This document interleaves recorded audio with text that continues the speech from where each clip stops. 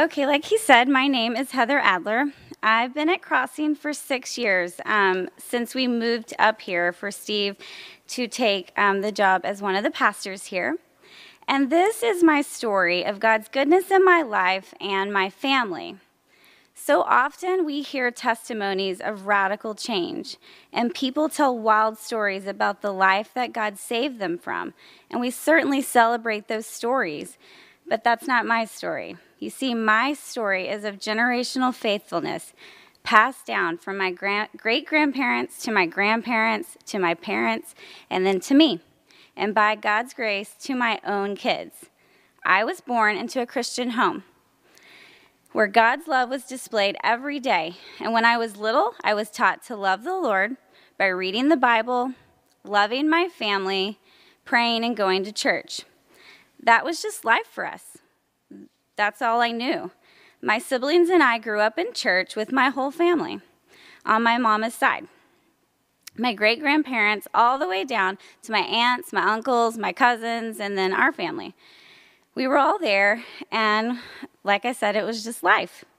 My dad's parents were missionaries in Germany when I was little, and then later pastored a church in Washington State until they retired and returned back home to Texas.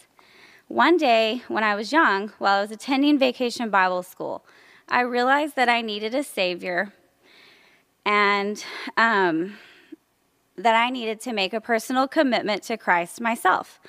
I was young, so I didn't have this 180-degree lifestyle change, but I did know that I was a sinner and that I did need a Savior and that Jesus was the only one that could save me. My parents walked me through praying and getting baptized, and I stayed and remained at that church and served at First Baptist Church Lancaster until I married Steve and moved to serve at another church in the Dallas area. That part about my family's faithfulness is important to my story. I'm grateful for that, and I know that it's only by God's goodness and mercy that my story is what it is.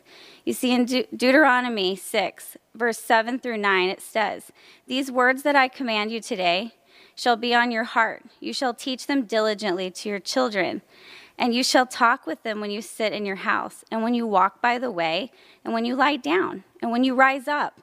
You shall bind them as a sign on your hand, and they shall be as frontlets between your eyes.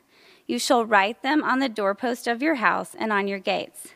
I've seen this lived out. My spiritual life was shaped by the faith of generations before me, this